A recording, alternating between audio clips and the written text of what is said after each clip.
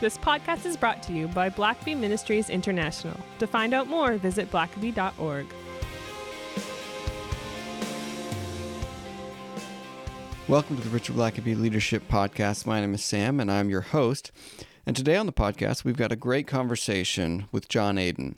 With more than 25 years of global experience spanning 5 continents and 28 different countries, John Aden has been a senior executive with a record of delivering growth, leveraging scale, driving innovation, and building high-performance teams at some of the world's top companies, including Walmart, Mac Tools, and Frito-Lay. In September of 2021, John began leading one of the largest Christian ministries, David C. Cook. John and his wife, Crystal, have been married for 25 years and have 2 children and live in Colorado Springs, where David C. Cook is headquartered. This is such a fascinating conversation between John and Richard, and we'll leave links, as always, in the description and the show notes to ways to connect with John and some of the stuff that he's doing at David C. Cook now. We hope you enjoyed part 1 of the conversation with John Aden. And if you haven't heard that, you can go back and listen to that on the podcast. And now here's part 2 of Richard's conversation with John Aden. Oh, John, I want to shift gears a little bit here because there's another aspect I think is really important. And that is you've been a business man all your life. You've been out in you've been in corporate America, learning all the ropes to be successful there. And then after a bit of a wilderness season, God puts you into a Christian ministry. It's a business, but it's a ministry business. It's a Christian environment. It's totally different kind of setup than you've had to deal with before. And yet, it just seems like all of your experience in the business world has been perfect preparation to take this ministry and help it thrive like it hasn't for a long time.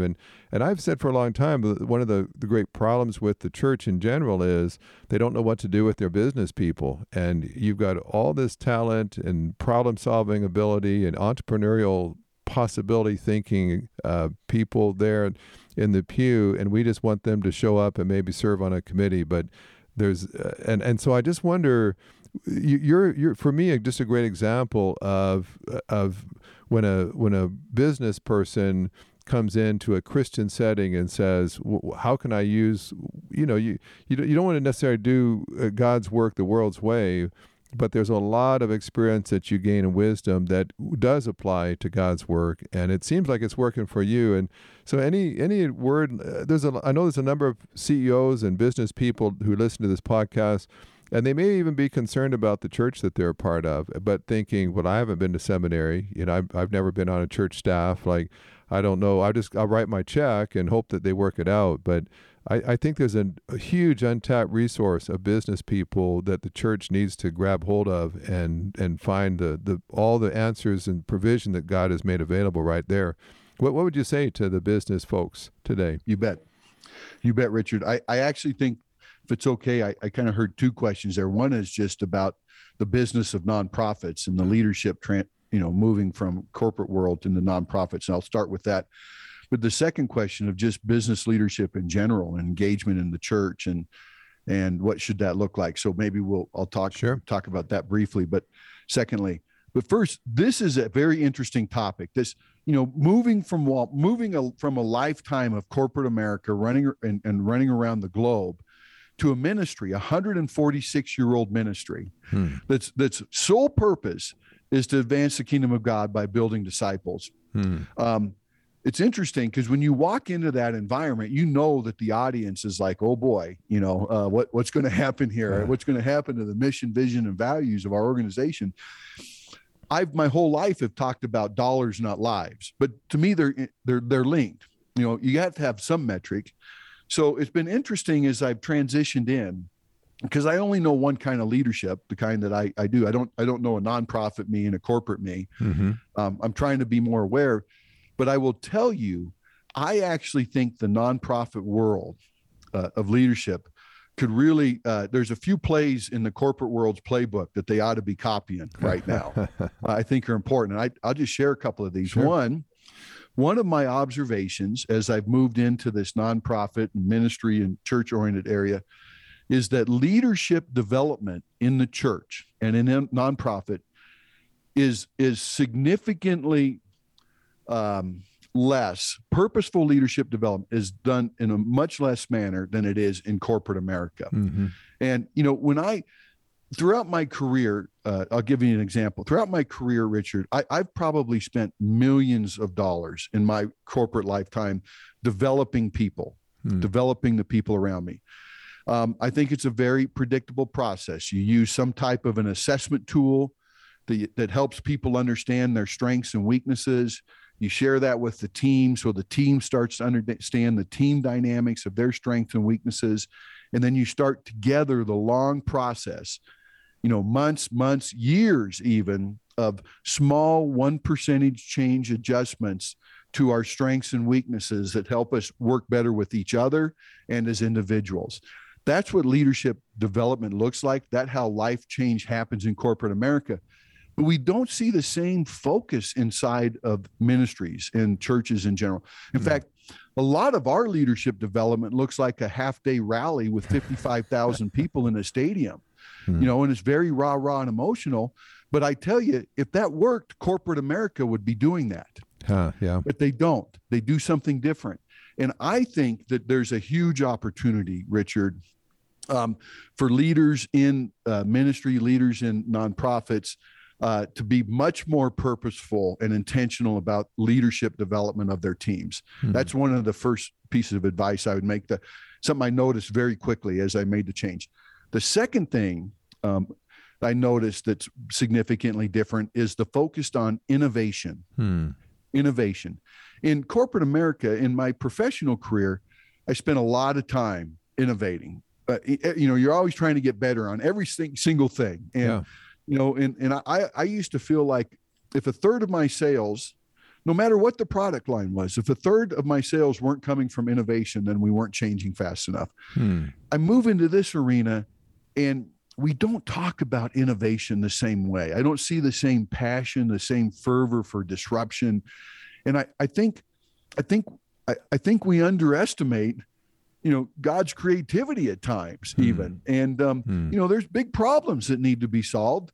And I think our Father has the big answers. And we, above all people, ought to be innovative, focused on innovation and trying to bring that to life differently. So I'll tell you, for me, within 90 days of being here, Richard, I took 25 of my top leaders and we put them in a 12-month leadership development program that I participate in every month. It started with a 2-day workshop together where we did the assessments and really built relationship. And now every month we get together and we focus on something new for a whole afternoon.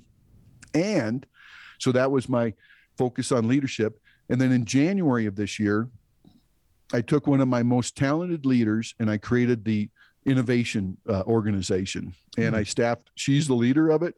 I've been putting some of my fastest moving employees over on her team, and they're already creating digital innovation, curriculum innovation. They're doing things that we're launching right now that we just started 110 days ago. So I'm not just shouting from the mountaintops. Leadership development and innovation need to be a priority. I'm also doing it, and it's actually working for us. Wow. And John, I know some of your stories because you and I teach together quite often in a curriculum for CEOs, but I know, especially, I know some of the stories back when you were at Mac Tools. You're a very, very secular company. And yet as a Christian business person, God really used you to impact the culture, direct reports, becoming Christians, starting Bible studies. I think you had a motorcycle riding club that you to give us a couple of ideas of. You went into a secular, almost hostile to Christianity kind of environment, and you try to be true to your faith, and God used that to impact a lot of your folks.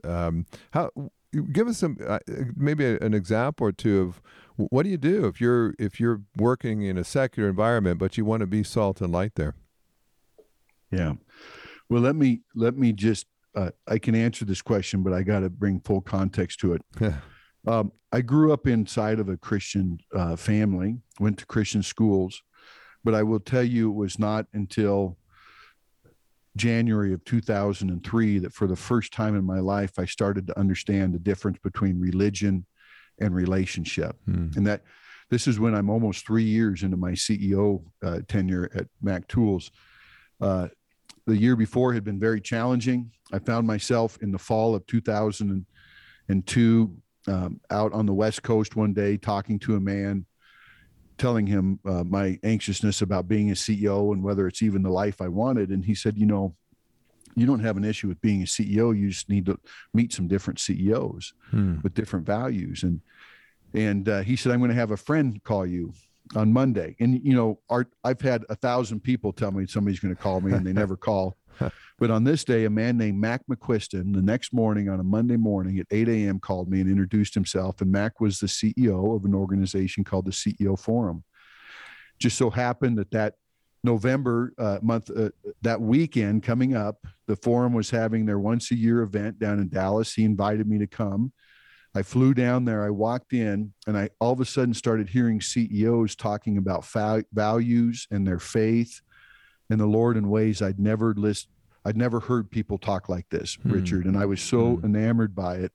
It was such a bold move towards faith. It was actually, you know, almost uncomfortable for me at the time.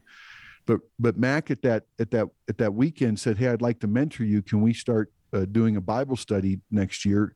I'd like to lead you through a study called Experiencing God." And so in January of 2003, Richard, Mac and I started Experiencing God, and it took about 3 weeks for God to use that Bible study to literally just transform my life and turn it upside down. And my leadership has never been the same since. And I fell madly in love with the Father and just the pursuit of experiencing him. And we could talk about this forever, but I mean, it was like work almost became, work definitely became secondary to this pursuit of just learning and knowing more about our Father. And I mean, I was still a successful CEO at the time, but my whole priorities changed. And I remember early in that process, you know, as the Lord was transforming me, you know, you start to have a desire to be used by him to transform others. You just can't help it. And I remember one of the first times I was at a racetrack, a NHRA drag racing event, and they have church on Sundays.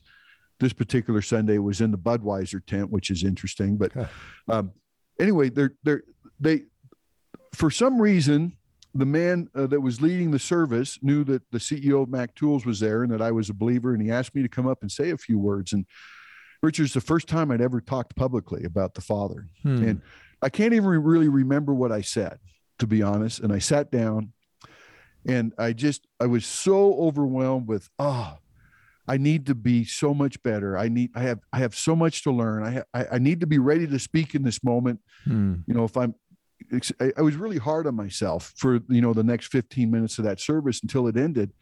And then after that service, Richard, I bet you 24 people lined up next to me and just wanted to say something about my words and how that impacted them in that moment. And I learned that day that it's not about me. And it really doesn't even matter what I say, that the Father says what he's going to say through us. And I just need to trust him and depend on him. And that became my mantra. And, you know, there was a time a couple years into my life change, maybe 2004, where I thought I met some of the Kathy organization and Chick-fil-A, and I thought, boy, it'd be great to go work for a company like this. And I had decided it was time to leave kind of the heathen corporate America, so to speak, and go work in a Christian company. And that weekend, as I prayed about it, I really felt like the Lord said, John, I did not bring you this far to change your life so you can go someplace else and start fresh. Stay where you're at. Change your life. Let me do what I've started. Let me finish it and watch what I do with it. And I'm like, but Lord, you know, it'd be so much easier to just have a fresh start, not have the baggage, not have the people that watched me at my worst as a leader. Now I'm trying to convince them I'm a different guy. You know, Richard, by the time I left Mac in 2007, 2/3 of my direct reports had become believers. It's just the power of God's transforming. And I've always been purposeful. This gets to answering your question now.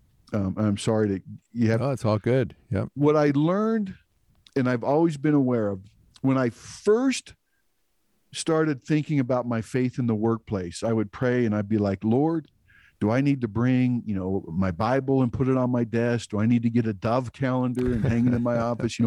What do I need to do to make sure that people know that I love you? And the Lord more or less just said, don't do, just be with me. Be with me. Don't look for opportunities for you to advance the kingdom on your own. Just be with me, and you'll be amazed at what happens. And that's exactly what's happened, Richard. Over time, what I started to become attuned for is, in the middle of being close to God, he gives us little assignments. Pray with this person, go visit that person, do this, do that. And as you complete those assignments, that's what God's used to start changing the lives around you. So as over time, we started prayer groups. I did Bible studies with people. We brought services into our big annual gatherings. There's a lot of things we did, but I'll tell you this, to me, they all started with the Lord telling me, I want you to do this. Now go do it. It wasn't me sitting around going, how can I make sure everybody knows that I'm in love with the Lord of the universe? It has never started with that. It's always been just, Father, whatever you ask, the answer is yes, regardless of the consequences. And that some folks struggle with that. They'll say, well, God's never spoken to me like that. John, it seems so easy for you. Just do what God says. But what if you're not sure what God's saying? But I know that you've just had a number of times, I've heard a number of your stories where maybe it was just trying to, like I know when you're at Mac Tools, trying to just, buy a swimming pool, and God just starts to give you truths from 1st and 2nd Timothy about leadership and of all things, using God's word to help, develop leaders in a secular company. But how does that work for you? Like, what's the process look like where God just is guiding you very specifically even when you're in a secular company? You bet. I over time, and I don't want to make this too much of a process, because I think God speaks and work.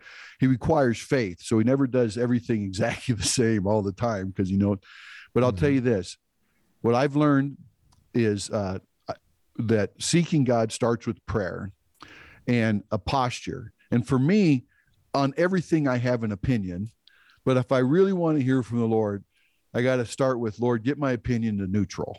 Even though I may want this or don't want that, help me to get to neutral so that I'm not imputing my will on your will. Make sense? Yeah. That's number one. Then number two, for me, I'll go to scripture, Richard. And when I pray that I'm asking and seeking the Father, then I actually expect the Lord to answer that.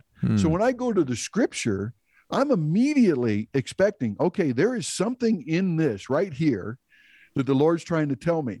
And it might not be on this page. I might turn the next page. I might look at my center reference, and there'll be a verse that takes me halfway across the Bible to another place. But when I pursue an answer expectantly like that, the Father has been very faithful and oftentimes will take me that way. If I'm willing to be diligent, if I'm willing to stay with the process. And so I'll start to feel like I get an insight, and then depending on the scale of it, I may pause, and then I may chew on that for days and make sure that other scriptures will reinforce that. And that's kind of the process. And then I'll read back through my journal, and I'll see, oh my goodness, for weeks now, I've been journaling on the same thing, and I didn't even realize it. It's like he's been answering every day, but I haven't connected the dots. So I think for me, it's been learning to start from a posture of neutrality, trying not to impute my will on God, which is very challenging, because in all things I have an opinion, and I have what I think is the right answer. And then praying, and then expecting God to answer that prayer, and to start opening up my eyes. And the last thing I'll add to this, over time in this process, on the really big decisions of life, I've also learned how important it is to include my wife in this process. Because, Richard, one of the ways that the Lord has really helped me, for example, this move to David C. Cook, this has been a life change. This was not on our radar screen. Crystal and I were headed to the beaches of Florida. We've got a ranch in Arkansas. Our life was set. And now we're selling everything. We're abandoning our dreams. We're moving to the mountains of Colorado. That was not a light decision. But you know what? As I'm pursuing the Father and his answer, so is my wife. And oftentimes, it's amazing how many times I've come into my kitchen with tears in my eyes and I've said, Crystal, I need to talk. I need to tell you what the Lord's telling me. And she'll look at me up from the table where she's sitting with tears in her eyes. And she'll say, I need to talk to you. I need to tell you what the Lord's telling me. And then it will be the same thing. And I'm just convinced that the part of pursuing God's plan in our lives, Richard, for those when we're couples is an important process as well. And sometimes the Spirit will give me half the answer and my wife half the answer just to make sure that we're connecting. Wow. Well, I know we're just about out of time. I'm going to have links to John and his company. I know maybe one last thing, just a minute or two we have left. I know you have a passion for Gen Z, for the young generation. They've been disparaged. They're different in some ways, their viewpoint, but you have such a view of what God might be doing in the younger generation. Could you share just kind of what you're sensing at this point? Oh, Richard, we're going to have to talk again because this conversation is so important. I will tell you the Generation Z and now Generation Alpha is what I call kids 12 and under. We spent a lot of time in the last 2 weeks with some of Hollywood's greatest storytellers and greatest insight peoples continuing to learn about this generation. I will tell you, Richard, I think this is the greatest generation on the edge of incredible things beyond what we could ever imagine.